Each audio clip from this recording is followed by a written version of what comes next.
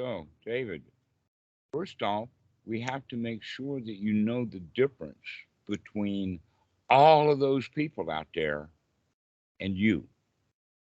Mm.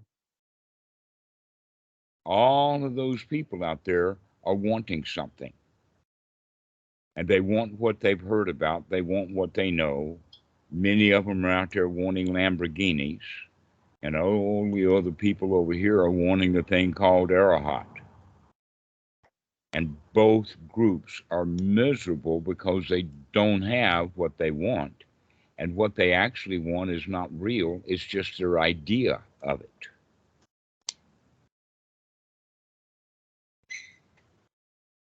And that, in fact, Lamborghinis are well desired, well wanted. There's a lot of videos, but actual Lamborghinis, not so much.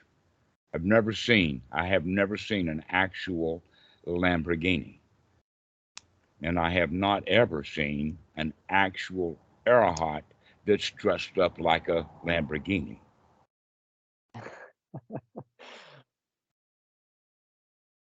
It's just something that people want. And the whole teaching of the Buddha is to come out of wanting. Yes, I feel I've done this actually. I feel like my wants are almost none. I just don't. This is why I want to ordain. I want to try ordination because I see that wanting always leads to dukkha. So therefore, why would I want to want anything? Well, Like, then why ordain and then want to be an Arahat? no, I don't. I don't even want to be an arhat. I just I'm happy just being. All right. Well, now, you see, here's something else. We actually, let us say, within the Sangha, we actually depend upon the 90% of ordinary humanity being stuck in their greed, ill will, and delusion. Why? Because in their greed, they will produce enough stuff, food, etc., orange cloth, etc., so that we don't have to.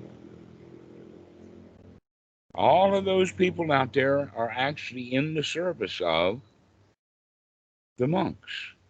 They grow the food, they buy the automobiles to drive the monks around. Let those people do what they're going to do. Mm. And if someone of those people comes to you, then you can actually, in your heart, be grateful for the fact that in their foolish ignorance, they're supporting you. And Mm. in your infinite wisdom, you allow them to support you happily. Mm. But you don't have to fix them, but you can answer their questions. And what happens is that all of those people who are out there growing all of that food and buying all of those cars and all of that kind of stuff, when they come to the Wat and they want to be an Arahat, basically what they're just saying is, I want a Lamborghini. Ah. They just want. Yeah, And yeah. okay. And when we see that with wisdom, we can say, wait a minute. Peace and quiet comes from not wanting anything, just being satisfied the way that we are, and we don't need fancy labels for being satisfied. Mm. That in fact, if you understand dukkha to be defined as dissatisfaction, then getting yourself into a state of satisfaction is all there is to it.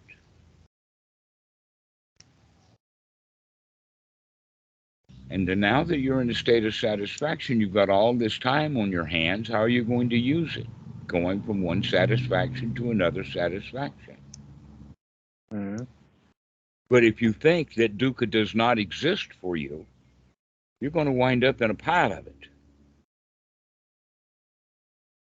You have to maintain that sukha, because otherwise, ignorantly, you will fall into the dukkha. And one of the big ignorances that exist is there ain't no dukkha. There are no snakes. And if you have that opinion, there are no stakes, we're not watching where we're going to get bit. If you say there is no dukkha, then you're not paying attention, you're not being on guard, and it's going to bite you. And I see that happening on the internet a lot. People going around claiming things and then getting bit. Okay, a good example of that would be if someone claims to be an arahat, they become a target by all of the wannabe arahats. Oh, you can't be an arahat before I'm an arahat. I'm the arahat around here. You're not the arahat. And so all the arahats are sitting in a circle pointing fingers at each and every one of them, saying, only me. I'm the only arahat. You guys are not arahats. I know, I know. And look at the mess they're in. Nobody sees the dukkha.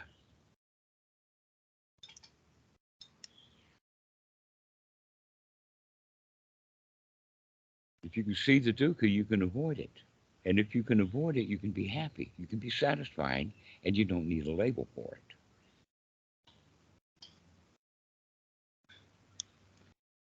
Now, within the monkhood, the procedure is that if you think that you have gotten something, if you have attained something, there is only one or two people that you should tell about it.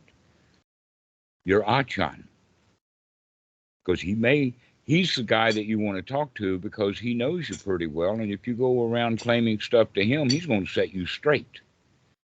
All the lay people, you go around telling them, and they'll go gaga, and some of them will go get rifles.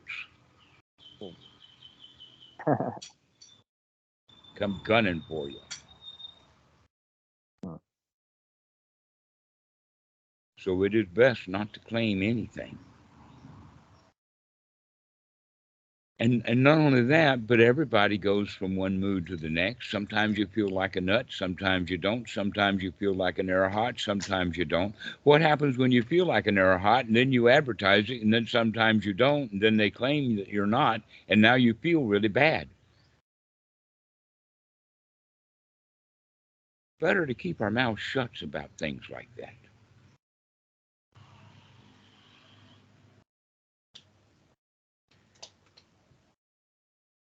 I feel like everyone has their, like, all practitioners have different definitions of arhat. So we always have to, like, ask the people, what do they mean? Like, when they make this claim that I'm an arhat or whatever, we have to ask them, what do they mean by that? Often they don't even have a definition. They just have some mystical, quasi idealistic concept.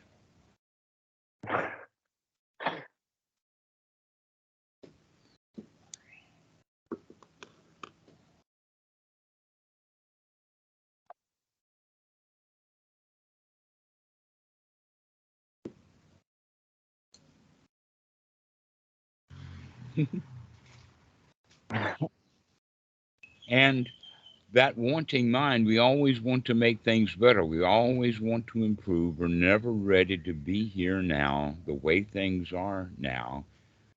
That as long as you've got words like arahat in the mind, you'll always be in the state of wanting to improve, getting better. For in fact, the right way to look at it is you're already okay. Mm-hmm. Because then, when you're already okay, you can see yourself as okay, and then you can find the defilements when they come up because you're looking for them. Mm-hmm. But if you say, I'm okay, and there are no defilements, then we stop looking for defilements, and one of them's going to bite you in the butt.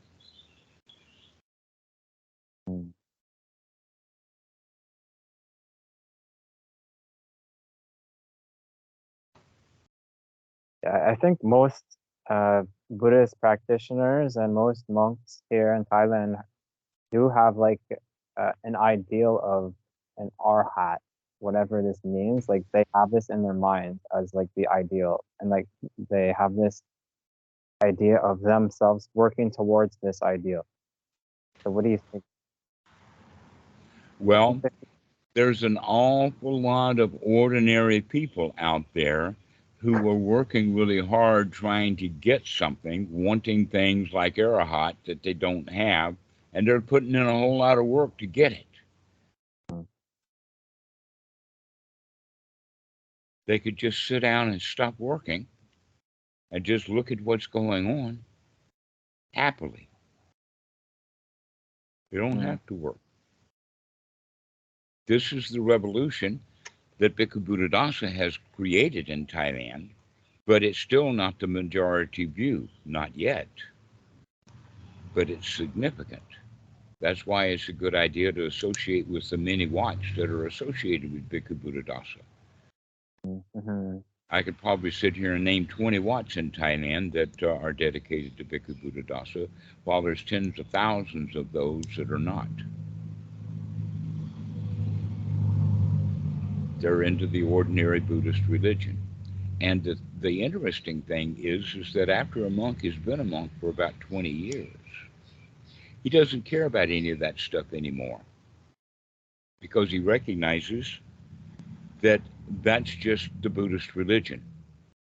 That the Mm. real teachings of the Buddha is not religious this is and that's and rebirths and reincarnations and magical powers and arahats floating through the air. That's all Hinduism. That's not what the Buddha taught. Mm. He taught dukkha, dukkha, nirodha. See the dukkha and sidestep it. Be on alert. Watch where you're going.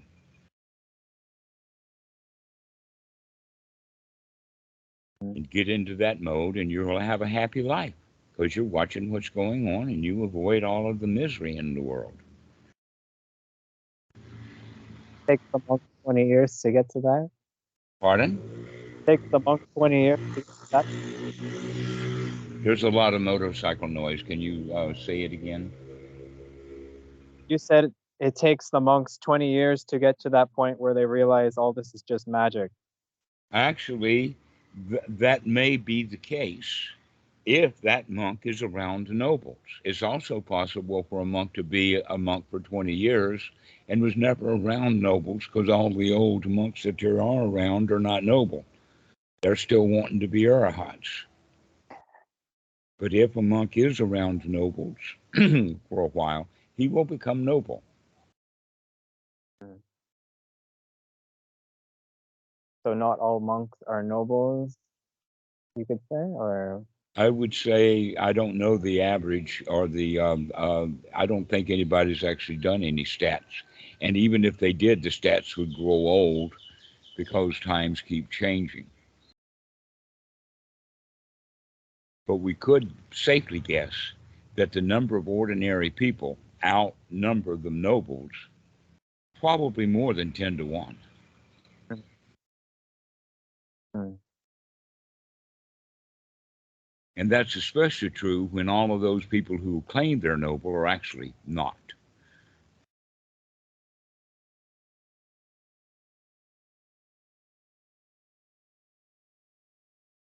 That's one of the things that you can see. This is something that you can look up and start watching for. And that is that you will not find a monk, a Thai monk, or even Western monks in the Ajahn Sameto and Ajahn Chah tradition who claim that they're an arahat. Even Ajahn Mahaboa in Udon Thani, who died in 2012, he was considered an arahat by millions of people, but he never claimed it. That's the idea that the lay people will put on a monk.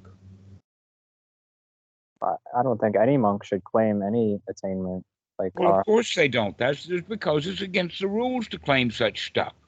right.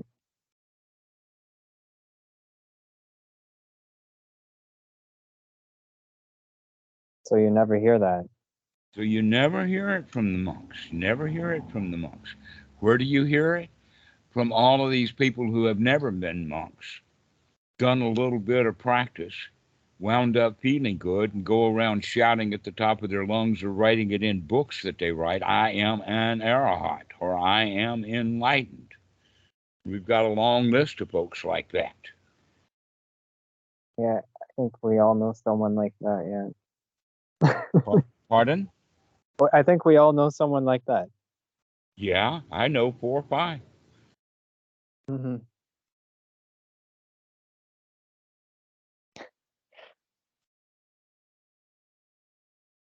But then again, I think we have to ask these people, what do they mean by this?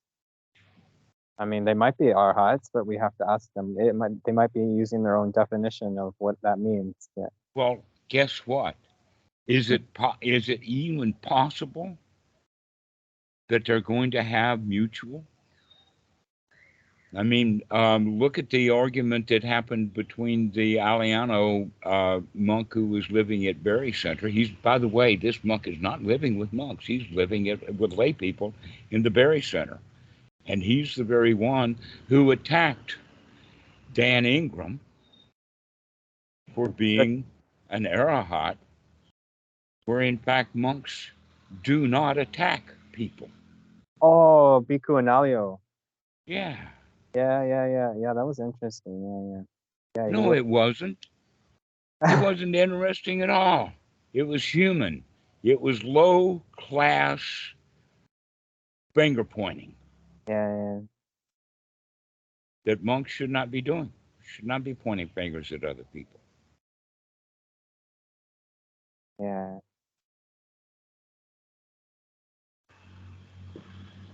And so it is dangerous for anyone to claim to be an arahat, especially a layman who has never been ordained, because then he's going to bring out the worst in all kinds of people. Mm.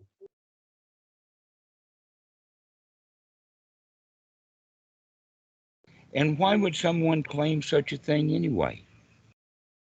Let's look at that. Why would someone claim to be something?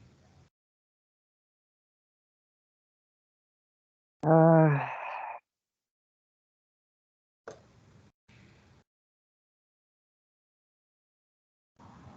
like I don't know. I think the Western mind wants to claim like attainment. It wants to claim an attainment for it. Actually, psychologically, um, I don't want to get too far ahead of myself here. Actually, and psychologically, it's sort of like an affirmation. When someone claims I am an arahant, that's almost an aspiration that maybe if I keep saying that I'm an arahant, I'll become one, as if that's what it takes. But Mm. they're still working with the label. What it really takes is mindfulness, sati, to look at what we're doing so that we can avoid this defilement right here in this present moment. As someone who is out there claiming to be an arahant does not see the dangers in making such statements and such claims.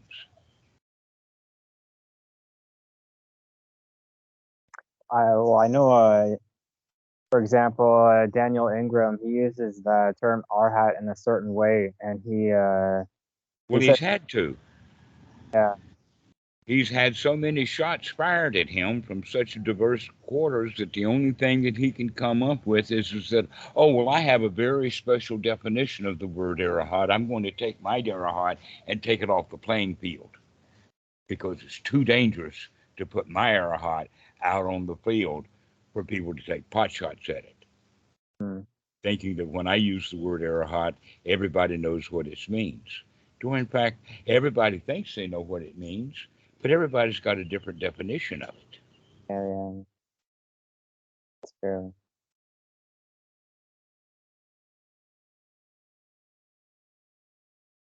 Yeah, I don't like that term anymore. Okay. Well, knowing that the monks don't claim anything, if they did, they would claim so. This goes back to the question I asked, why would anyone claim to be an arahat? The answer is they see some advantage in either wearing the label or using it as an aspiration to become that.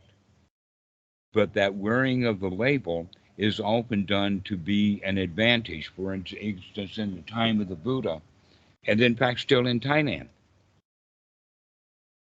they think that, yeah, I get merit by feeding a monk, but if I feed an arahat, I get better merit. Mm. And Mhm. if I feed an arahat on his birthday, that's super duper good merit. Mm.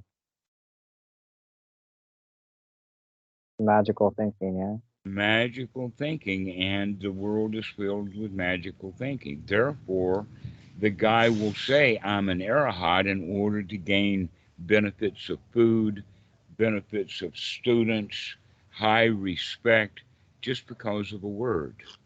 Mm. And to round that off, on Bhikkhu Buddhadasa's birthday, the whole Wat. It started long ago, and over time it became a tradition that the entire Wat fast. The kitchen's not open. The monks don't go on bendabat. Nothing happens on Bhikkhu Buddhadasa's birthday to prevent that very thing, because otherwise the parking lot would be full of buses of people in white clothes bringing the best food that they can afford, all expecting Bhikkhu Buddhadasa to eat their food too. Ah, funny. Uh huh. Uh, I'm glad they did that. Well, it's a good example of us to show that Bhikkhu Buddhadasa did not hold any much attention to those kind of things. That in fact, the story is there's actually two stories about it, or two different stories about basically the same issue. And that is that the story is that when, and by the way, the Thai people would never embarrass themselves to do such a stupid thing, but Westerners would go right up to Bhikkhu Buddhadasa and say, are you enlightened?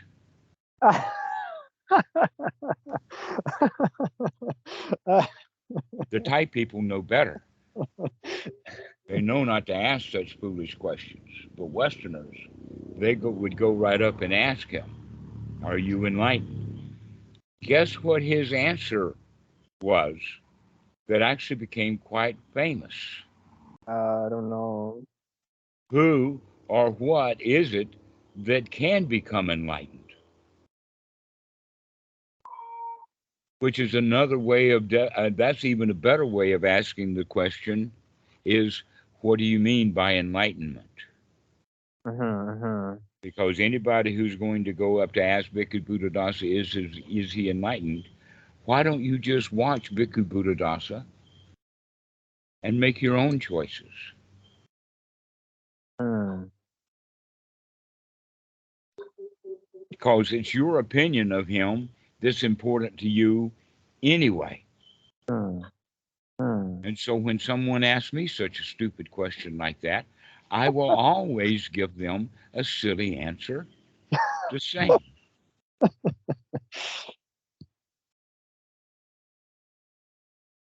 And part of the answer is that it doesn't matter what my opinion of me is to you.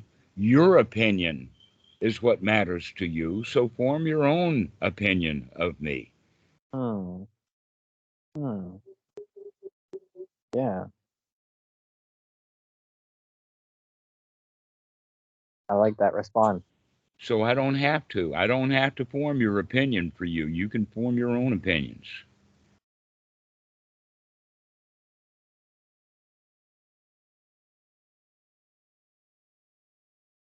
I take the easy way out. Now, the other story about Bhikkhu Buddhadasa and Achan Po and Watsuan Mok is people going and wanting to talk about rebirth and reincarnation. And the Wat standard answer from Bhikkhu Buddhadasa, anybody who stays at Wat Suan Mok knows this answer, And if anybody comes up and asks the questions, and new students come and ask on a regular basis, the answer is, oh, if you want to talk about rebirth and reincarnation, go down the street there. There's plenty of watch down there that'd be happy to talk to you about it. We're not interested in rebirth and reincarnation. We're interested in this present moment, not long times ago and way off into the future. So if you want to talk about long times ago and way off into the future, go talk to somebody who is interested in that stuff. Mm. I think there's a lot of monks that are interested in that sort of stuff. Right? Poor dudes. Here they are in their robes, wasting their time and effort in suffering, wanting things they don't have, when they could just be a monk and just hang out and have a marvelous life. Mm.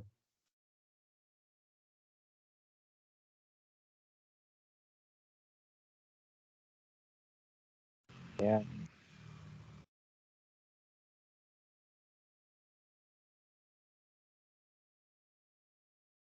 So, For yeah, I'll me, let somebody else talk about rebirth, reincarnation, because in fact, it's the same mindset.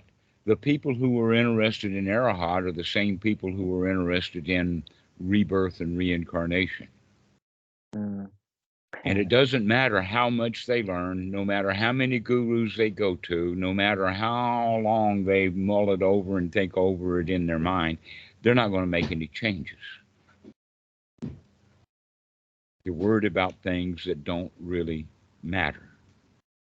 mm, So that leads us into questions and the way that answers are given as a kind of a generalized thing. And that is that for each question that has a yes or no answer, there are actually six answers. but So let's take, are you an arahat, or is there rebirth and reincarnation? Because those are yes or no questions, mm, right? And one of the answers is yes, rebirth exists, and no, rebirth does not exist. But according to the Buddha, that's not enough. In fact, that whole point is a comma, good action and bad actions. Where in fact the third answer is it's a mixed bag. Sometimes you feel reborn and sometimes you don't. Sometimes it's the same old stuff over and over again, and the over and over is being reborn. And sometimes the over and over again is, oh, poor me, I'm stuck in the same place and I want to be reborn and I can't. And so it's the both at the same time. There's also the possibility of neither one, that we really don't know what's going on. Which leads us then to step 5. And that is that the correct answer generally is I don't know. Because we don't know the answer to those questions. So why should we play the let us say the high school and collegiate game of having a test? yeah, You know, yeah. all the tests are multiple choices, and you're supposed to guess. If you don't know the right answer, take a guess. You might get it right. Mm, Uh-huh. And so we're all into the world of playing a guessing game. Our whole life becomes a guessing game. And instead of guessing, we could recognize that the reality of it is that we don't know. Nobody knows. I think a lot of the monks do think they know because they've had an experience of a But that past was life. a mental experience. This You is what can dream having a past life. Is that actually a past life? I was trying to get them to understand this. Like I was asking them questions like, okay, so say someone has had an experience of a past life, but how do you verify that that's a past life? I find I couldn't get a straight answer from this, Well, and that's because there is no straight answer. That's the whole point is that all past life experiences are experiences of the mind in this time, right here, I, right now. They're having an experience, I, and off they go into, oh, this is old. This is in the past. Yeah, I know. This is exactly what this is how I was thinking. Like, how do you, like, okay, so I have a dream at night. It's a crazy dream of a past life, but that doesn't mean it's my past Why do you life. have to label it as a past life? Why don't you just label it as a dream? Yeah. But I feel so many people don't understand this. Most of them don't. The 90% don't get this, and they still want things that they don't have. They could want to know all about rebirth and reincarnation instead of just accepting they don't have a clue. They don't have any information. There is not one shred of evidence in any museum or on any archaeological site or any place else. It's all mental, Hmm. which then leads to the sixth answer. Okay. The fifth answer is I don't know, and nobody does. If there is, in fact, no evidence one way or another, and there's no possibility of any evidence one way or another, then how the existence of rebirth and reincarnation can affect you? Because there's no evidence of it. Okay? If there is, in fact, no evidence to test, to check to see one way or the other, that means that actually it doesn't matter. It's irrelevant. The sixth answer is I don't care. I don't care. The fifth answer is I don't know. And the sixth answer is I don't care because it Hmm. doesn't affect. But you see, people who are worried about it, it affects them. They affect them with their questions. They become burning questions. They get hot. They want answers. They'll make up answers because they don't like the burning questions.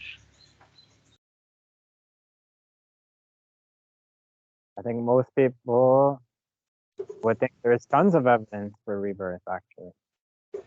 Pardon? I think most people would think that there's tons of evidence for rebirth, actually. Uh huh. All right. Let's Hmm. put it this way. Yes, they will say that. Now Yeah. let's take a different tack because it's something similar. Many, many years ago on television, there was on the uh, cable. They had many channels, like the History Channel and the Learning Channel, and that one of the things that they would do, regular shows, happen once a week for an hour is that this television crew and this announcer and this philosopher or professor or someone who supposedly knows all about it would go to one haunted house after another. They did all the castles in Europe. They did the bayou in Louisiana.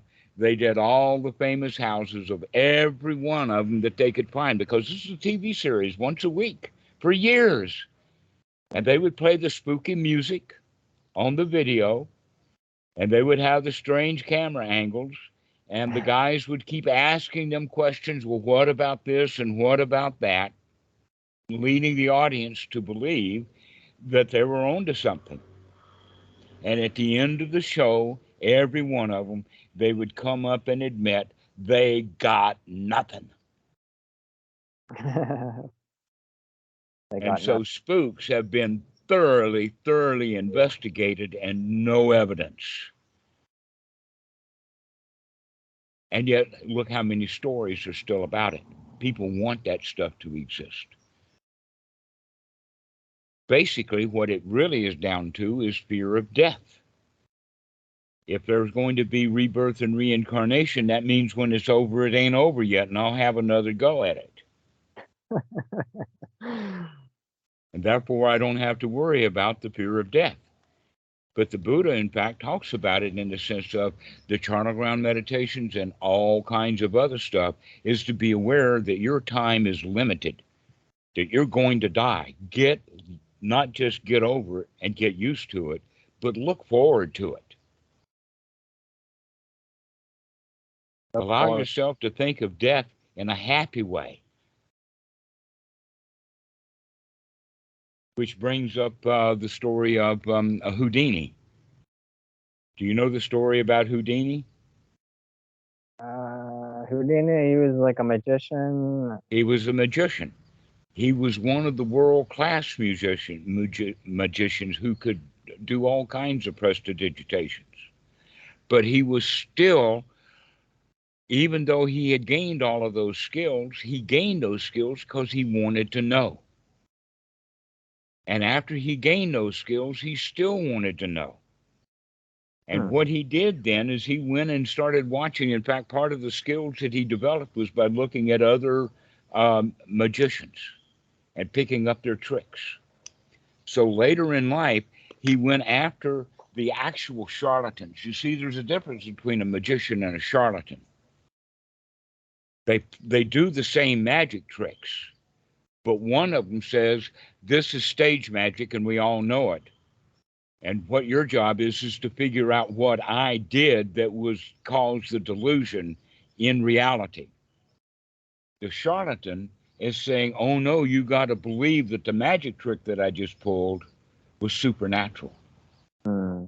Hmm. and that I deserve credit for being able to do supernatural stuff." Hmm. Okay, so Houdini went after the seances. Now, in the United States, seances were really popular. They Yeah. even did seances in the White House. There was a seance done over the dead son of Abraham Lincoln, so it goes back that far. And then during the early 1920s and 1930s, it was hot stuff, Hmm. making headlines in newspapers and all of that kind of stuff. And there was a couple of sisters, forgot their names, who were in Chicago. And Houdini went to them several times because he couldn't figure out what they were doing until he noticed something. What did he notice? That one of these women, when they got up to go to the door or to take care of business or to do anything in the room, they would take their shoes off where they were sitting and walk around barefoot. And when they sat back down, she put her shoes back on. All right. And that led Houdini to understand that under the carpet was a wire attached to that shoe.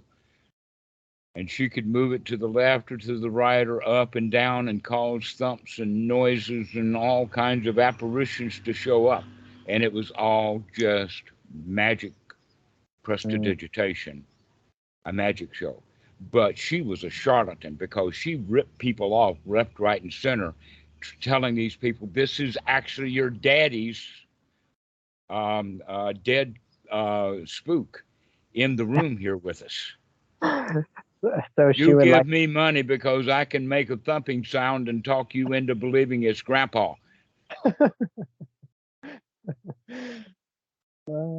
And he exposed them. Houdini exposed them all, or at least enough of them that put seances out of business. I bet there's only one seance left now.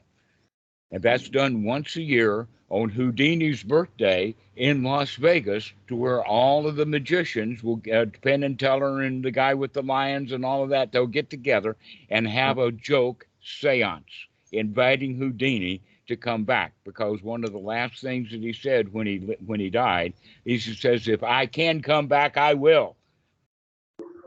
Guess what? He ain't come back. And they have a seance for him to come back every year, and he don't come back. And they make a big joke of it. But they don't do seances anymore. And back in the 1930s, people were changing money by the millions of dollars over seances.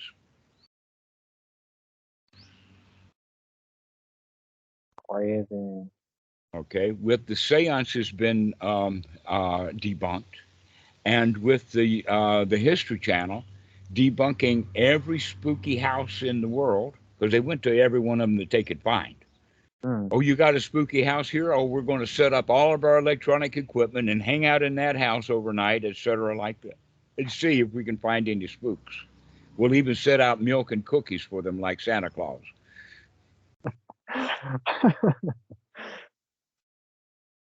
Okay? And we still come back to there is no evidence anywhere. If there is no evidence anywhere, then doesn't that make the whole idea kind of irrelevant? But yeah, it should. But the people, Yeah. they don't believe that there's no evidence. Well, that's still a belief.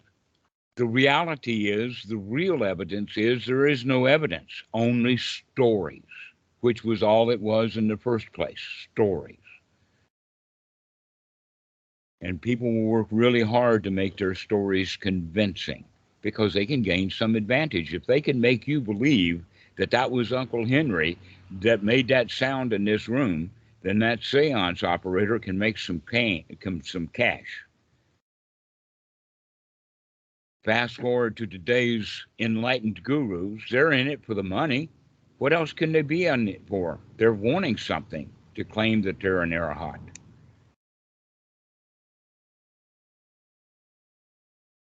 And the easiest way to see is that if somebody claims to be an arahat or claims to be enlightened, go look at their history to see have they ever ordained or not. Because if they have ordained, they're not going to say stuff like that. Hmm. And why would anybody ordain except to do that kind of stuff? So right from the very beginning, you can see that they're charlatans.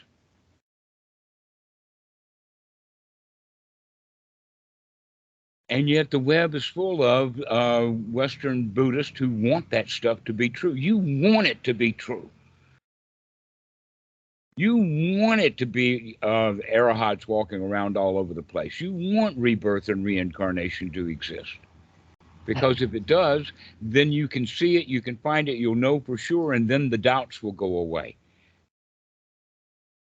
When you recognize that it's actually irrelevant, your doubts will go away. You don't need to doubt about it because it's irrelevant. It doesn't matter whether it's true or not.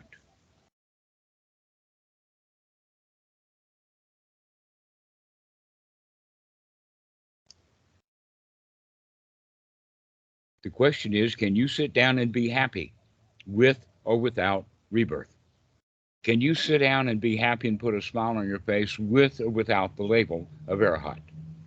Can you sit down and be happy and enthusiastic about the Dhamma and really gleeful for the Dhamma with or without the label of stream entry or sotapan? Those labels are irrelevant. What is relevant is, can you put a smile on? Can you be happy in this moment? Can you be satisfied right now? That's what's relevant. And most of the people who are wanting arahat, they're not satisfied. Those who claim to be arahat, they're not satisfied.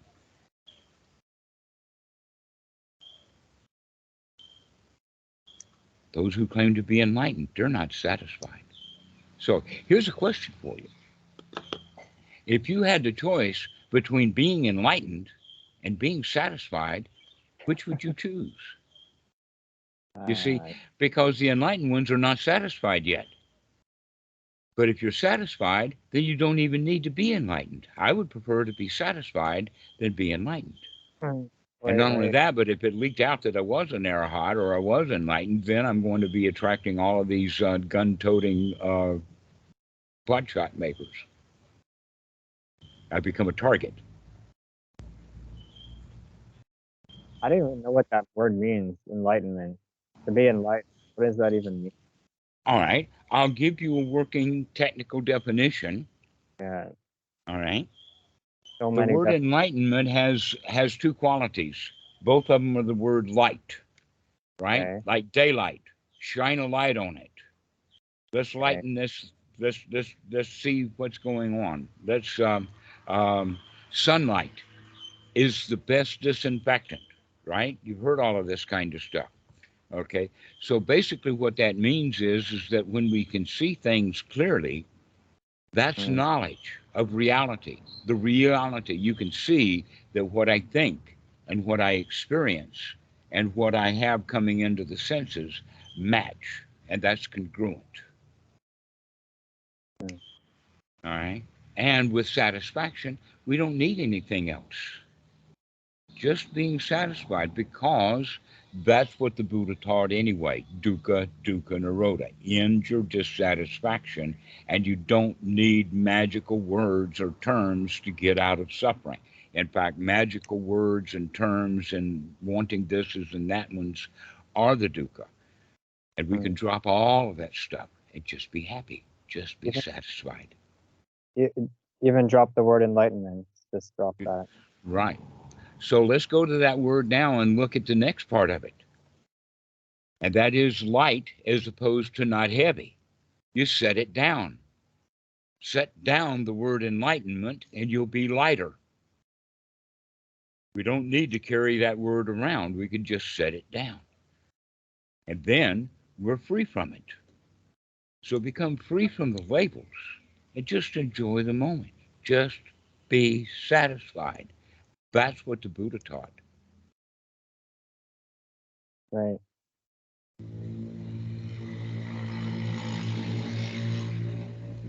But mostly people have their own ideas about enlightenment. That, in fact, if people did have the knowledge to see what was going on in this present moment and see what's a defilement and what is not a defilement, they can set those defilements down.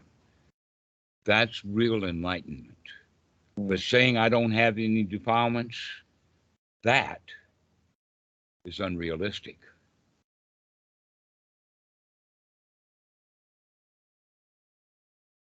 Yeah. So when you let go of the defilements, it could be said that there is reality there. Wait a minute, wait a minute, wait a minute. Let's stop there for a second. When one is free from the defilement sounds like a long term thing. That's back Oh, into the world of rebirth and reincarnation. Why don't we say in this moment, this defilement? that's what I mean. So in this moment, when the mind is free of defilements, reality is here. And There's and light. and It's light. and that's in the suttas directly, that when the person comes to the state when they know that no matter what kind of obstructions, what kind of defilements, what kind of enlightenment, what kind of arahat, what kind of sotapan, what kind of jhana, whatever comes into the mind, he can throw that stuff out and come back to the present moment and see how things really are. Exactly. This is the first step of Yeah, the noble path, that's to the be first. able to set those hindrances and all of those concepts down and Mhm. come back to the present moment Mhm. is noble. That's sort of like enlightenment here and now. It's reality. When the mind is free of defilements, you're satisfied. That is like Right here, right now. That's it. that's Let's enlightenment. not Yeah. worry about the future. Let's develop this skill so that when we have the future, we'll have the skills with it.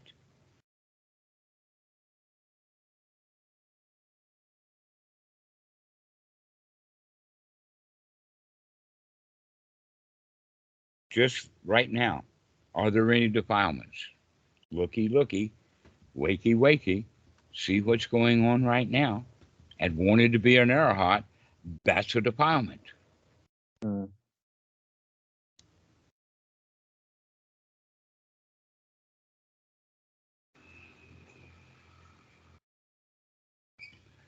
And saying that you are an arahat and putting that kind of defilement in another person's mind is dukkha also. Going around claiming that you've got something, whether you have it or not, Mm. Even is saying you've got like, are you you do jhana is this a defilement? Like maybe you're just talking to people, say like, yeah, I do jhana. wanting jhanas, telling people I've got jhana, um, all of that kind of stuff is a defilement. Never mind, start again, get yourself into a good state. And people Mm. do that, and then that's first jhana. But going around and claiming I've had first jhana, that's a defilement. Mm.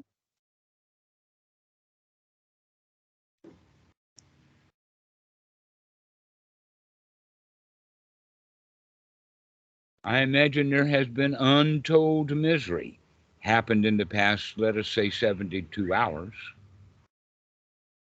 over not the actual death of Bhante Vikramaramsi, but all the crap that's been said about him since he died. Big defilements out there. Really? What is being said, Nick? Pardon? What is being said? Well, I don't. one of the things that's easy enough to see is that one guy says, "Oh, well, I went and I read a sutra to the dead corpse, and and it became enlightened. It Uh, became an arahant, the dead corpse." I don't read it. I don't. Yeah, I don't understand that. It's on the internet. People believe it. Other people don't, and then they fight with each other. Hmm. Hmm. There was a whole lot of other stuff said. I just didn't want to pay any attention to it. I turned it off. I wasn't interested in all of the defilements that were said in the eulogy. I guess it would be a eulogy. Uh, so could you please just say again why, like, general conversation, like discussing the jhanas, like discussing the states of jhana, like why that would be a defilement? Like, because the jhana is, No, you're missing the point again. I'll yeah, describe it again. yes, When you're talking to someone about what are the details, what are the methods, why don't you do it right now? That's wholesome. But if mm, you go around saying, I have first jhana, that's unwholesome. yeah, yeah, not necessarily, Claiming things, putting the person in it, making it selfish mm, is a yeah, defilement. you Putting self in it, it's a selfish thing to talk about. shouldn't put the person in it, yeah. But Hmm. I think talking about the jhanas is okay if you don't put the selfishness in it. Right. Yeah. All right. So that comes to the issue of, well, how can someone, let us use jhana as an example, how can someone tell you what are the details of it? What are the processes? What are the steps to take, etc., like that? Isn't that kind of a sideways admission that if somebody knows the details, Yeah. and when they give out those details, is that an admission that they have the jhana or not? Usually they know how to do it. Yeah. They The good. answer is no, it's not an admission out of the mouth of the guy who is giving the description of the jhana. Uh, And yes, and it's a defilement in the mind of the listener when he's making that connection. uh, yeah, yeah, yeah. It was a student says, "Oh, this guy knows what he's talking about. He must have been there and done that in order to talk about it." And that's an assumption that's being made. And in fact, people can talk perfectly well about the jhanas having read them in the sutras Mm, but never have and entered. never experienced, but he can still talk about it because he's got the knowledge out of a book rather Mm, than out of direct experience. So, in this regard of not making that mistake, this is one of the reasons why the monks are forbidden to talk to lay people about certain things, including the jhanas. And it's if, really, really hard for us to convince. Here, in fact, I've got it on a video someplace to where we were talking about how to approach a monk and what to talk about and what we can do when we go to the Wat. And this guy was only interested in fourth jhana. Oh, I want to talk to the monk about the fourth jhana. Well, you don't talk about to the monks fourth jhana, especially the first time that you meet him. If ah, he has been your teacher for 2 or 3 years and been teaching you, then it's okay to ask those kind of questions. But you mm, just don't walk into a Wat and start confronting the monks with things that they are forbidden by the Paddy Monk to talk about. mm-hmm. And this guy got really hot and bothered. Now he doesn't want to go to the Wats because he can't control the conversation at the Wats. And because he can't control the conversation at the Wats, why should he bother to go? This is on video? Yeah, I've got that on video. Huh.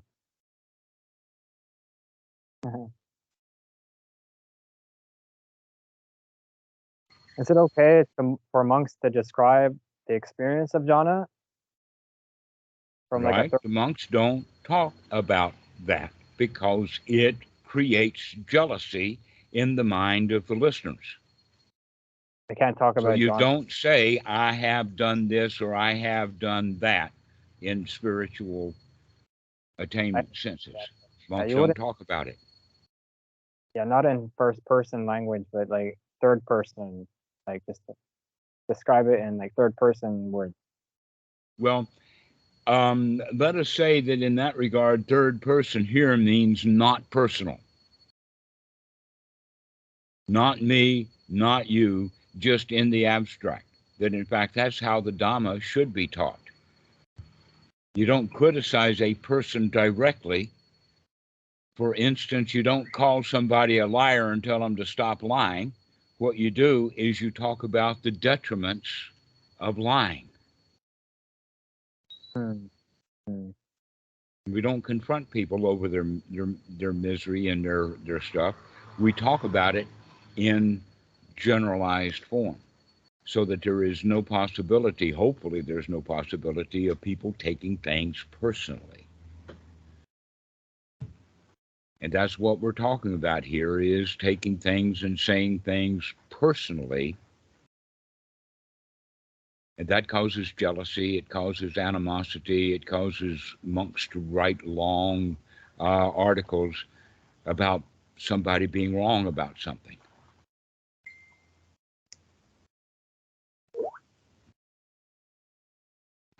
That in fact, generally, it's the Western monks who can't behave themselves.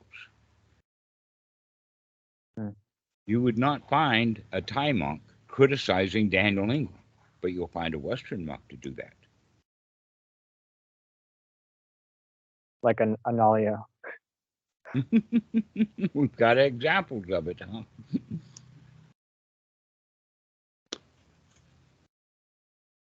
And so I know that this is kind of subtle for most people, but maybe the easy way to talk about it would be to recognize that when we put ourselves in it, then there's the defilement, the me in there.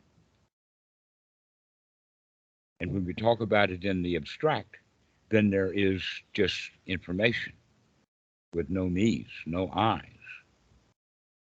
Right. So when we say there are those who are worthy of gifts and worthy of respect,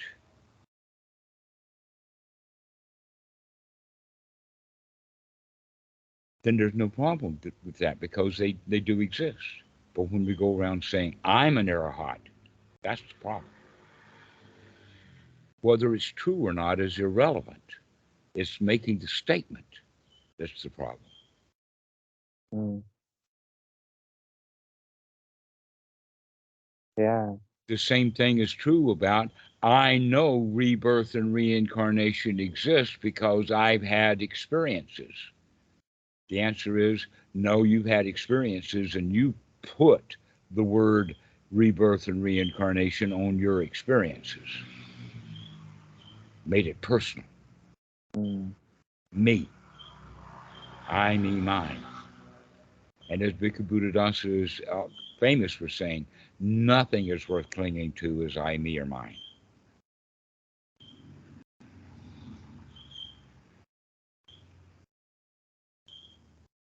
And who or what is it to become enlightened? I mean, if someone is enlightened, then he is no longer a someone.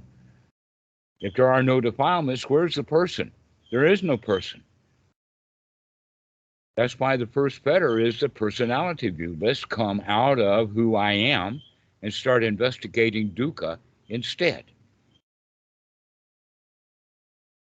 Mm-hmm. Mm-hmm.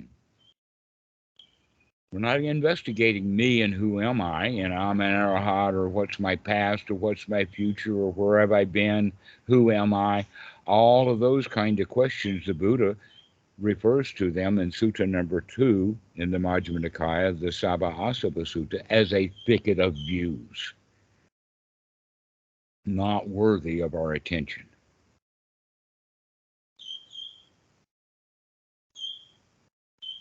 And what is worthy of our attention? This is suffering. This is the cause of suffering. This is what it's like to be free from suffering.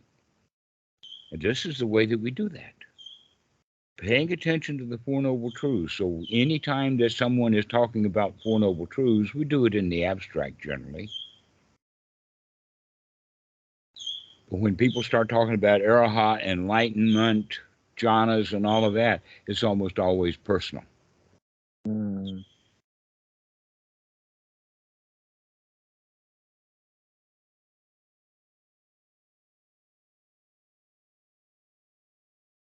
And so let's take personality out.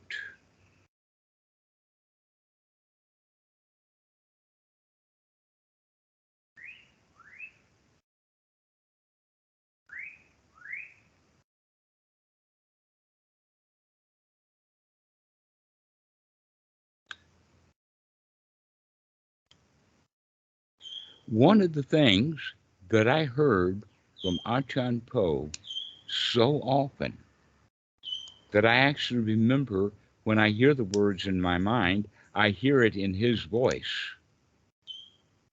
And what is that phrase? Not sure. Not sure. Not sure. Stay in a state of not sure. Be comfortable with not sure. A lot of people don't like not sure because it gives them doubt and it gives them worry and heartburn and all of that when they're not sure because they're supposed to be sure about things. Mm. But true happiness can come when you're not sure, and that's okay. I don't need it. I don't need to know all of that stuff. Not sure. And now I can just sit down and be comfortable, sabai, sanuk, and everything is easy.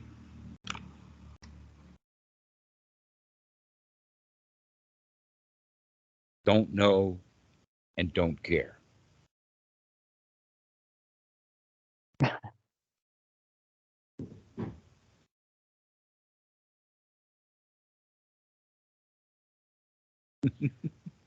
I don't care.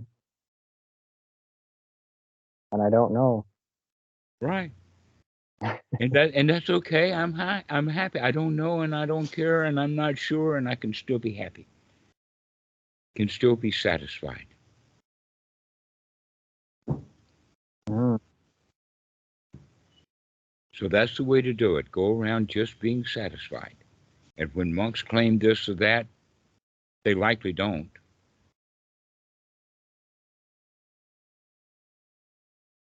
But when they do, never mind. You're not sure. Stay with not sure. Mm.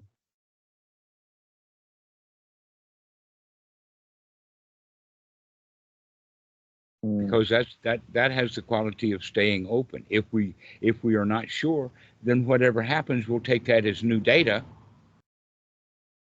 Right, and we'll right. probably come back to the conclusion again that we're not sure. The new data didn't help resolve the issue, Mm.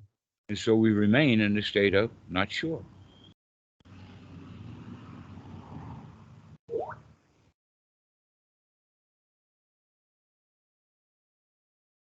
Mm. And if we are sure, we'll probably miss the data that we don't like. That's called confirmation bias.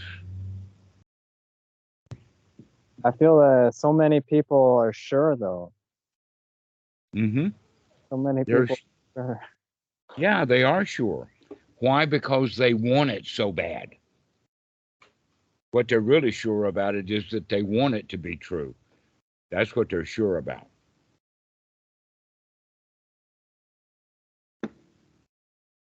Yeah, they want to be sure about their past life experience that they had. They had a experience that they want to be sure about. Yeah, this was my past life. Hmm. And guess what? Whatever it was, your past life is gone now. And by worrying and thinking about what the past life was, we're missing out on the here now. Now, that past life could have been 10 years ago, It could have been done when it was 10 years old. We can have a past life experience of being 5 years old. And remember, past is past. Past lives are past lives. They're gone. The past is dead. Whether it was 10 million years ago or 10,000 years ago or 10 lifetimes ago or 10 minutes ago, it's in the past. Mm.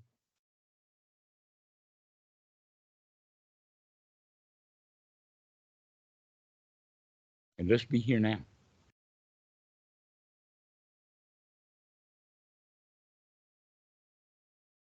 You know, it's kind of funny that this belief in rebirth is so deeply stuck in the human mind, basically because it attacks the number one issue of fear of death.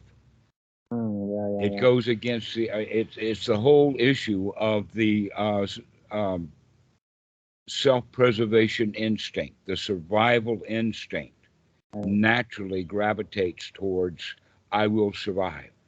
right. This is why we see every religion has some claim about the afterlife. Every one of them, right? That's why they can get so much money. It's not like a bank. If you go put your money in the bank, you can withdraw it out of the bank. If you go put your money in a religion, you got to die to get your money out of it.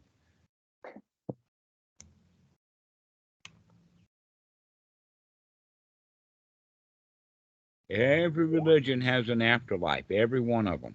That's what they sell, that's their product. And Mm, people want that product so badly.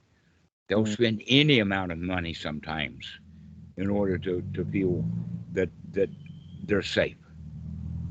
And the reality is that we're not sure. Can we feel safe and be not sure? You see, that's what the whole point of wanting rebirth and reincarnation is that it gives us finally safety. mm. I would say offhand the same thing about Arahat. Claiming to be an Arahat gives someone a feeling of safety until they realize what a stupid thing that was. It's not safe at all. But we have the feeling, oh, I have arrived. Oh, I don't have to deal with defilements anymore. Oh, I don't have to worry about anything anymore. Finally, I have arrived. And so they claim that they're an Arahat, and then somebody nails them for it. And then they're not so secure after all. And they have to go, oh, well, I've got a special definition of the word Arahat. I'm an Arahat according to the definition I give it. And we start playing dodgeball that way. A lot of work. It's better to just stay in the state of not sure. Sometimes I feel like a nut, sometimes I don't. Let's watch what's going on. Pay attention.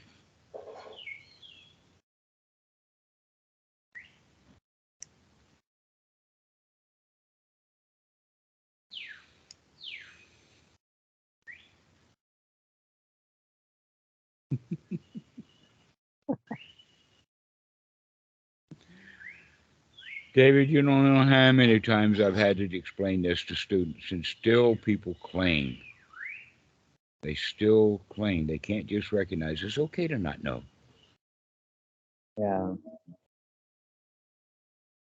No, I don't believe anything. I don't have an opinion what happens after death or what happens before my birth. Or I don't hold any beliefs or view that this. For me, it's not important. I don't really care. It's a little hard to hear you. You're breaking up. Sorry. Yeah, for me, I don't care what happens after my death or what came before my birth. I just don't care. I don't think anyone knows or can know this information. So therefore, I just not sure. So I'm There's another way of looking at it. And that other way of looking at it is that I don't know what death is. I haven't experienced it. It's something like going to sleep or passing out. And I've been there and I know what that's about. But I've never died before. I'm really curious about it. Let me be there for that last mind moment. Let me know that I'm dying so that I can really pay close attention and get some really super duper happy thoughts going. And then we'll take it from there. Or actually, we'll just let it go from there. But pay attention. What is death like? What Mm. is dying like? What is death like?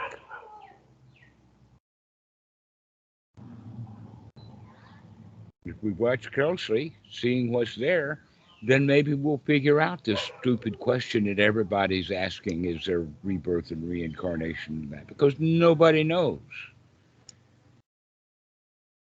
Well, maybe the right question is the only people who do know are the dead. Only the dead know. And maybe we have to make sure that we're using a different word for know, because maybe they don't know that you're dead. Maybe dead is just dead, Mm. but we don't know. We don't Pay know. attention. Look at what's going on. I've heard you said that there's a chance, a Buddhist chance, that something along the lines of death is the highest peace. But Yes, I, that's in the sutras. In fact, that's in the funeral chant.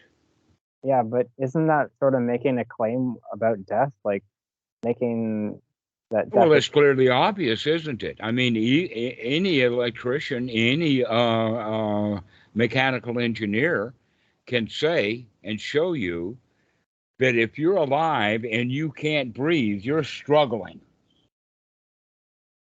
If you are alive and at peace, you're still breathing, and breathing is work. Yeah. Up and down, it's motion. When you stop breathing because you're dead, Mm. isn't your body at peace? Yeah. It's not breathing anymore. It's just laying there. It's just, growing cold. It's nibbana. Yeah. That's the highest peace. The highest nibbana is being dead. Being alive has got a certain amount of work to it now, doesn't it? It does. It's And what I and realize. because you want to be alive, you put in that work. You're willing to take that next breath. And when you stop breathing, then that's more peaceful than breathing.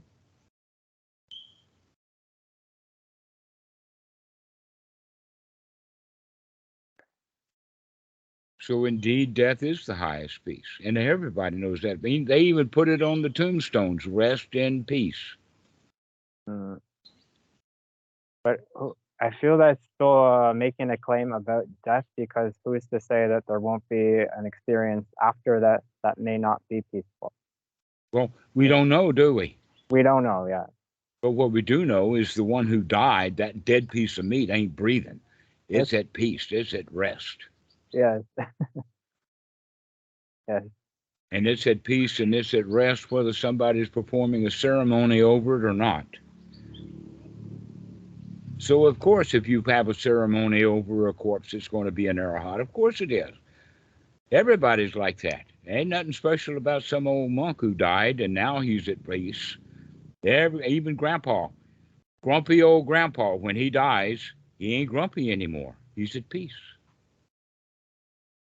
Right, right. I hear you can even become enlightened after you're dead. The corpse can become enlightened. Well, that's what happened to Vila Maramsi, so they say. So one guy says. The Mormon church still has their ceremonies over ancestors who have been dead for generations. But if you pay the church enough money, they'll do a ceremony, and now that old ancestor is now at rest, at peace. But he Hmm. probably was already. I mean, we're just making sure. We're going to pay the church a whole lot of money to make sure.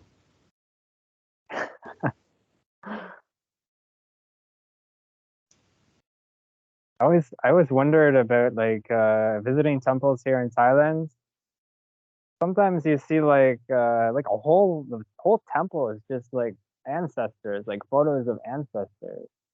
Like the whole wall is just hundreds of these. people. And the front yard. Yeah, Yeah, the big dudes in the village, they're all got stupas of their own. Chetties. yeah. There's entire businesses in Thailand of going to the, and what they do is everything is done with either cement or paint. And they'll cement a pedestal and put a birdhouse on it, and they sell those for good money. And Is it so the ashes of the dead are put into that, and you take all of those miniature mausoleums and decorate the whole front yard of the Wat.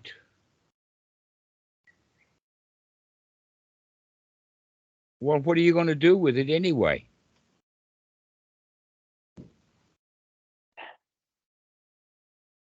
So that's the memorial. I mean, at least within Thailand, there are no large vacant areas of land set aside as cemeteries.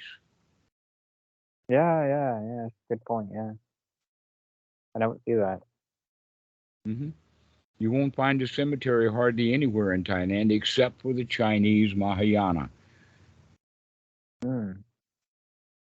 So on this island, I know of about 3 or 4 graves. Of all the thousands of people who have died on this island, there's only 3 or 4 graves. Hmm.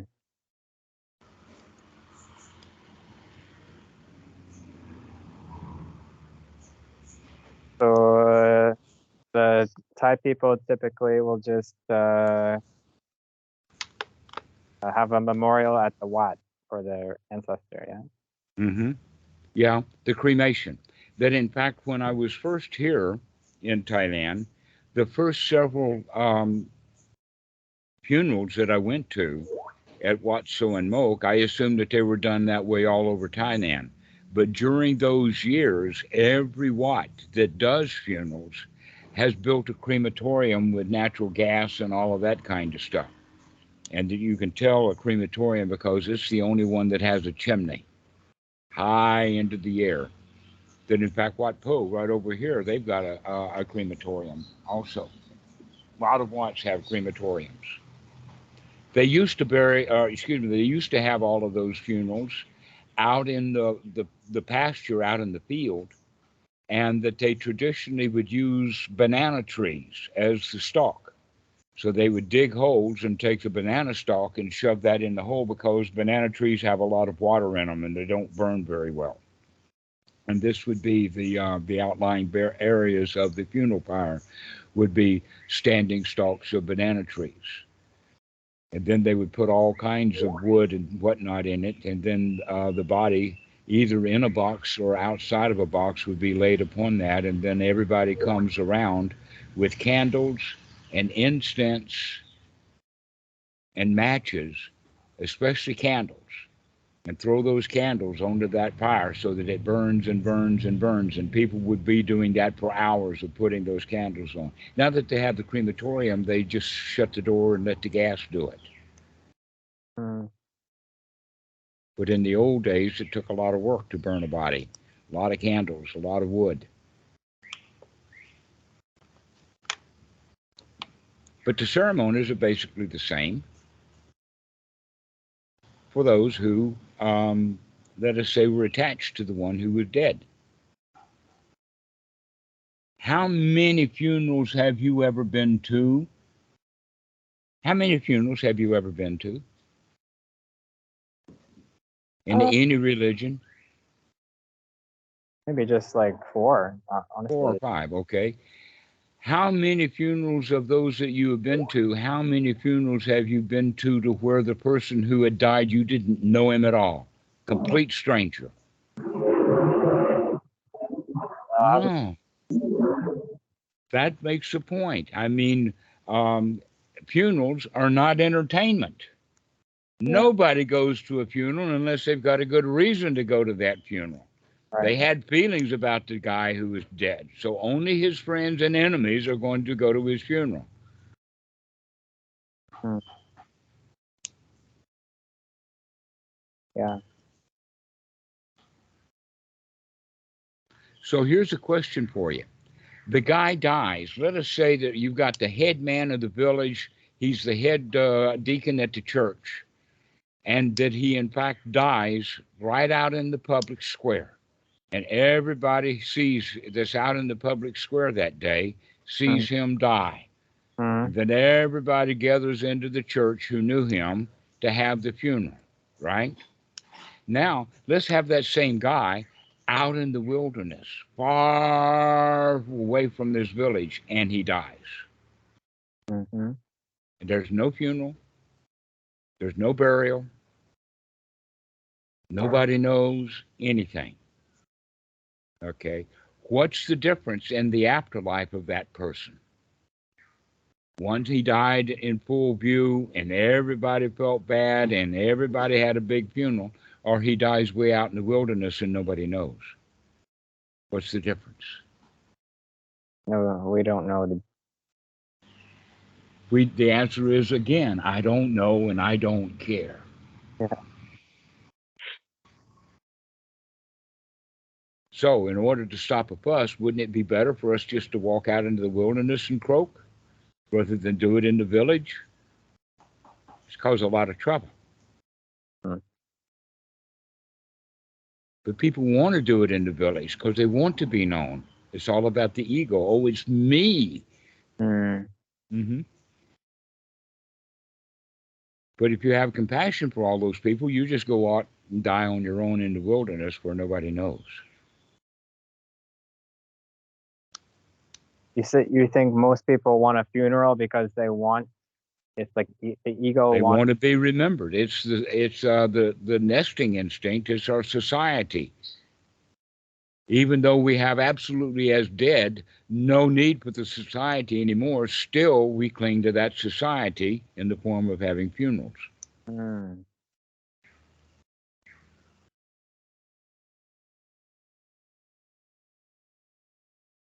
And they think of it as the tragedy of war when you have mass graves, when you just got to go bury everybody and you just throw them in a pit, put some lime on it, and put some dirt over it. Let it be. People don't like that. Oh, I want an individual funeral. I want people to remember me.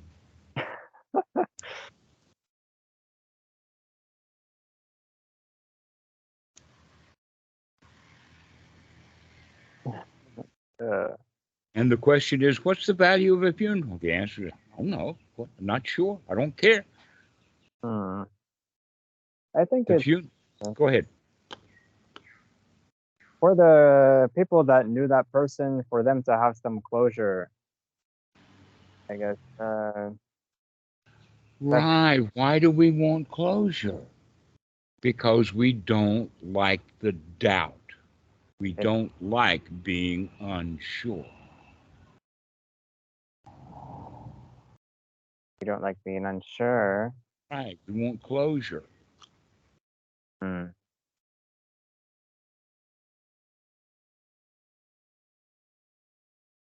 Yes, yes, yes. Of course.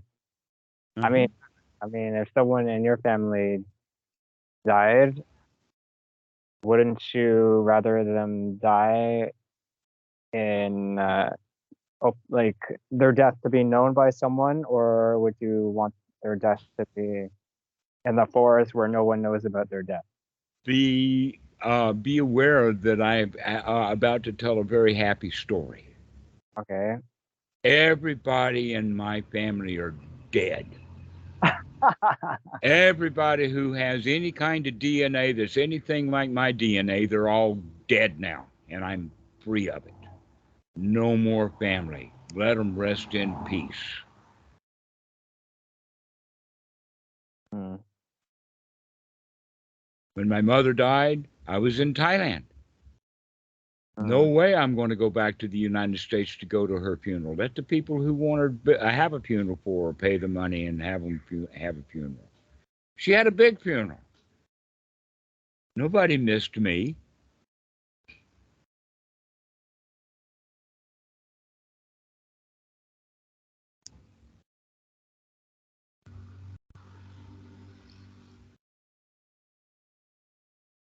My mom was dead. I don't know her anything. All debts are paid on death.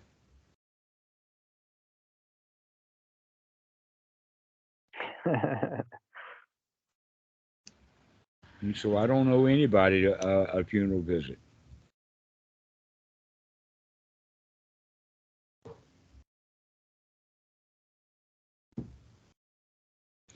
Now, to round that out and to make sure that we understand it, monks do go to funerals. I went to a lot of funerals Oh, when I was a monk in the United States because they didn't have enough monks to go around. And mm, so each month we did a lot of funerals. But we did the funerals because of the lay supporters at the Wat were grieving. These were our fins in grief. So the monks are there to help the people come out of their grief about the dead. Otherwise, the monks don't care about the dead. mm, mm, right.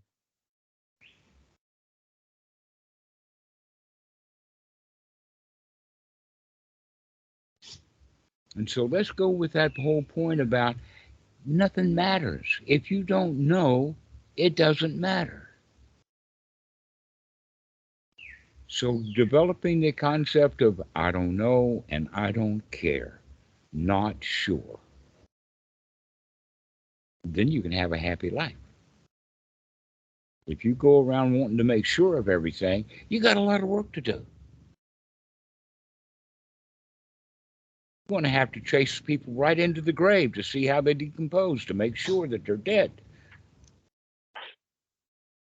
Mm, And all kinds of mental delusions and all kinds of concepts about what is death. And the answer is really, we don't know.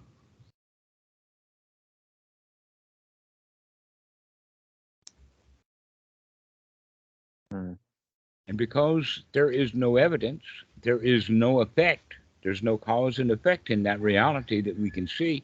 I don't care. It's not my problem, not my business. mm, Which goes along with one of the things my dad said. Very little of what my dad said I ever kept, but this is one of the things that I kept. When mm, he would say, work, because he was actually very physical. He was a blue collar worker. He read meters and he fitted pipes and he wired houses and all kinds of stuff for four furnaces and that. And so he would say, work, I'm not afraid of work. I can sit down or even lay down beside it and take a nap. I'm not afraid of work. mm, Okay? So be not afraid of the things that you're doubtful about. You can lay down beside work. You can lay down beside reincarnation and take a nap. You can lay down right down beside the air hot and take a nap. I don't care. mm, I'm not afraid of it. I don't know it. I'm not sure. But because of that, I don't care. And so bringing that don't care attitude means is that when you don't care, and I use that specifically, which means we don't carry, we don't keep it, we don't care for it, and therefore we can set it down and be free from it. Moksha, vimutti, out of here. yeah.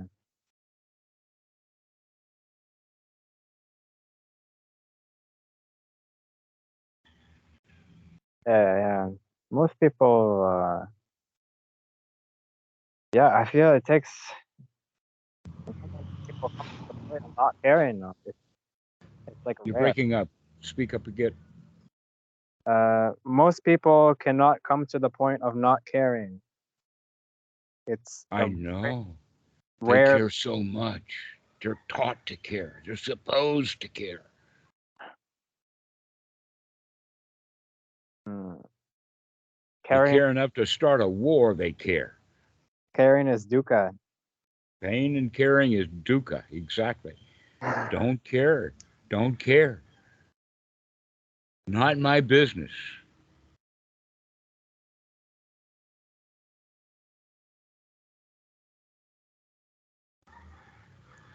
And what a relief that is. Just recognize, oh, wow, I don't have to care about that. Rebirth and reincarnation, I don't care. But I can also see how those who do care, they give themselves a whole lot of worry because they care and they don't know and they care. They don't know and they care. Hmm. They don't know about rebirth, but they Yeah, still they don't know, but they care enough about it to claim they know. if they don't know about it, why do they care about it?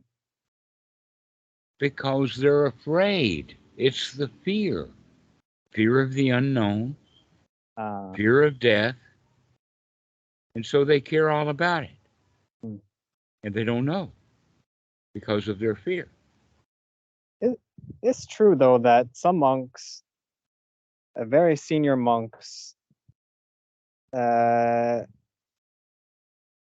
do uh, believe in rebirth and do care about it and do teach that.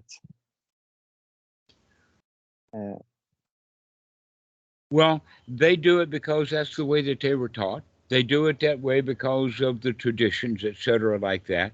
That belief in rebirth and reincarnation was, let us say, nibbling away at the heels of Buddhism from day one. Not one person in the time of the Buddha came to the Buddha in the state of don't know and don't care. All of them did. The Brahmins owned the place. The Brahmins ran the show. And everybody believed in all of that kind of stuff from the very beginning. And Buddhism has had to work with that issue for 2,500 years, mm, sometimes being successful and sometimes not, of teaching the people who actually care about the Dhamma to stop caring about rebirth and reincarnation. It's irrelevant. Now, there is something else that I can help you with that. And that is that, well, why do we teach the precepts to the children? And why is the precepts taught to the children using rebirth? to get them to do what they're told. To get them to do what they're told to do exactly. And in fear, we go along to get along. We do what we're told to do, hoping to get some reward, but not really ever getting any reward for all the work that we've been doing. So, back to the precepts, we could actually say that one of the reasons why we teach the precepts to children the way that we do is because they're too stupid to Mm, get the point. The point is that if you hurt somebody, if you kill them intentionally, you're already feeling bad before you do it. You feel good, you feel bad when you're doing it, and then you feel bad after you're doing it. When you're angry at someone, let us say someone across town, you opened an email or you got some information, and now you really are pissed off at that guy, and he doesn't know you're pissed off. Who's suffering? mm, The one who you are angry at, because that's the one you want to suffer, or is it you, the angry one, who is suffering? yeah, yeah. Yeah, right. So if we can see it like that, then why don't we stop being angry and stop trying to fix things that we can't fix? The answer to that is the children are too stupid to see that. Mm, And so we have to scare them. We have to use that same instinct, the self-preservation instinct, to say, if you do something that I tell you not to do, I'm going to beat your fanny and put the fear of them, you know, that you will have retribution. We will punish you if you break our rules. And if you think that you can get away with it, we're going to hire police. We're going to hire um, an army. We're going to get some aunts and some uncles and some teachers and some grandpas, and we're going to really make sure that you understand you got to do what you're told to do, and you can't get away with it. And then they say, and if you still think that you can get away with it, we're going to go get a priest. We're going to go get a monk. We're going to go get somebody who is going to tell you that even if you're dead, you can't get away with it. And so that's why rebirth and reincarnation are so deeply wrapped up with precepts and rules, is because we want to use the thread of having punishment after death in order to control people's behavior in the here now. But Mm. if they are wise, they will control their behavior in the here now because they can see the dukkha. So Mm-hmm. the precepts and rebirth and reincarnation for simply for stupid people who can't see the dukkha. They And so can't. we promise them a whole bunch of dukkha a whole long later. Oh. They can't see cause and effect. They cannot see once someone can see cause and effect, we don't need rebirth and reincarnation and future and past punishments. And so most people are too stupid to see cause and effect. Hmm. That, That's why the teaching of rebirth and reincarnation is so useful. It's because people are too stupid to see it for themselves.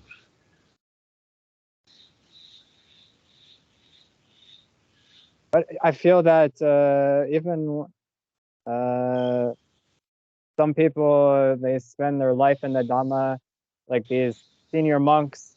They see cause and effect over and over again. They understand cause and effect, but they still believe in this. Well, they may talk about it because they expect the lay people who they're talking about to believe it. You might, in fact, if you know how to ask the questions, you may, in fact, be able to get to that monk to say, "Hey, let's talk about noble stuff. You're talking about ordinary things that ordinary people believe in. Let's start talking about some noble things." And if Uh, you can get the monk to start talking about noble stuff, he'll stop talking about that stuff. Here's here's actually something that I know of that happened.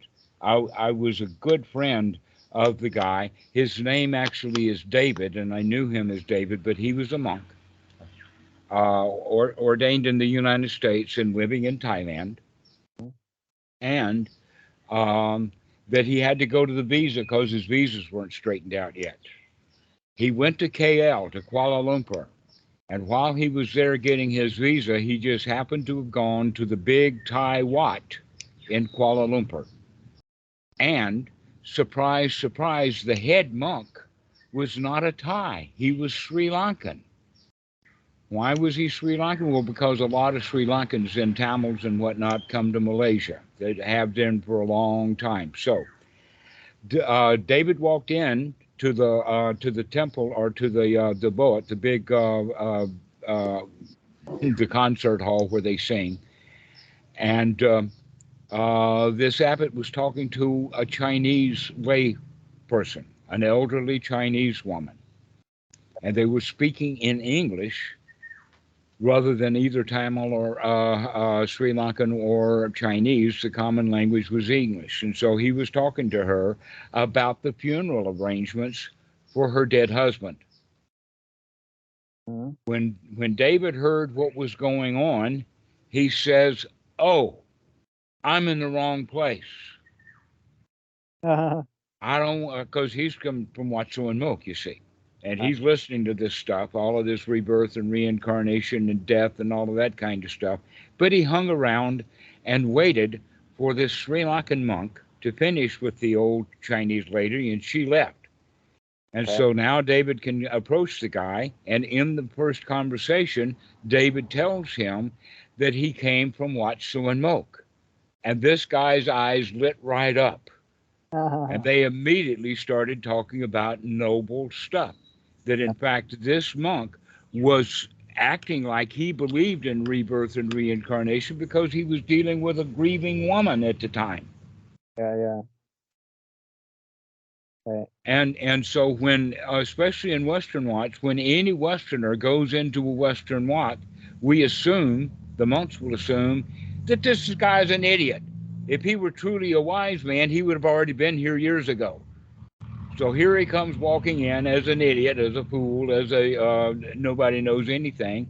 And the first thing that they're going to start teaching them is basic Buddhism 101 for children. Mm. And so the monks will talk about rebirth and reincarnation to get you into the frame of reference of you've got to start watching your behavior. Mm.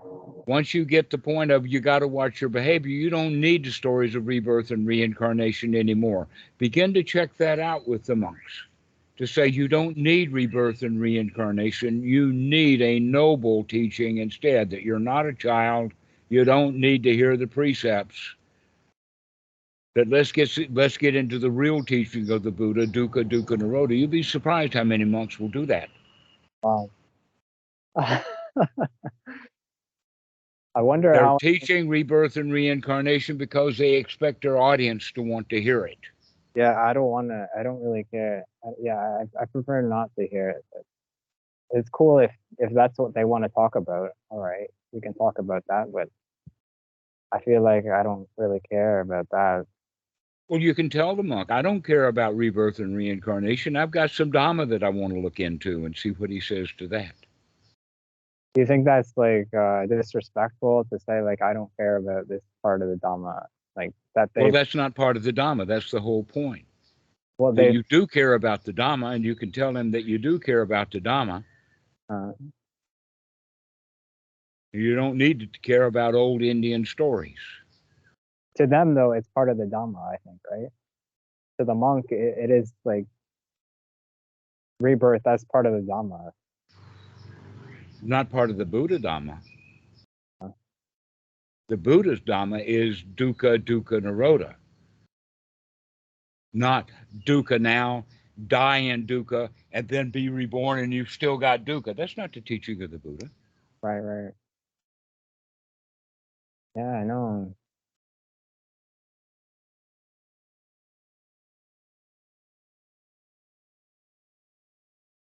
That in fact, if you run across a young monk that doesn't know what the Dhamma really is, you might be able to help him figure it out. Because there's an awful lot of uh, belief. They come to the Wat with that belief. They got it from their childhood, from their family. And when they got to the Wat, nobody bothered to teach them, mainly because they weren't asking the right questions.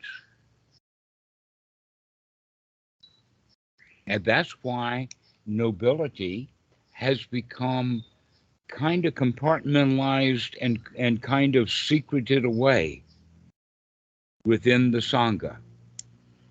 Because the style is that the right student has to ask the right questions at the right time to the right teacher. And when the right student asks the right question to the right time to the right teacher, he will have that noble door open to him. But we do not go around banging on doors and breaking doors down in order to deliver the noble Dhamma. Buddhism doesn't proselytize. Mm. Because if you actually confront people's hardcore beliefs, they won't like that at all. You got to wait until they start questioning their hardcore beliefs. So Mm. if you're able to tell the monk that you're talking to that, hey, you, you're beyond even questioning that stuff, that you know that you don't know, and that that's okay. Let's talk about what we could do today. Mm.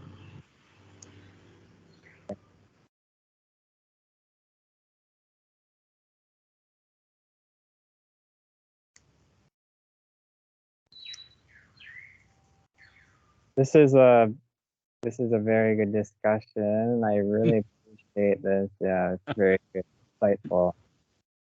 Uh, in like probably over 2 hours, I think. So That's okay. I've really enjoyed this. yeah, Even though I've said it so many times before, I like that you're hearing, you're listening. yeah, You're yeah, not arguing with me, and that's the key. yeah. No, I've heard this before too. Actually, I've heard quite a bit of this stuff you're talking about before from yourself, and I embody a lot of this stuff already. I'm trying to embody like I'm not sure like this. Yeah, yeah. To me, I just feel like I don't care about things that I don't know.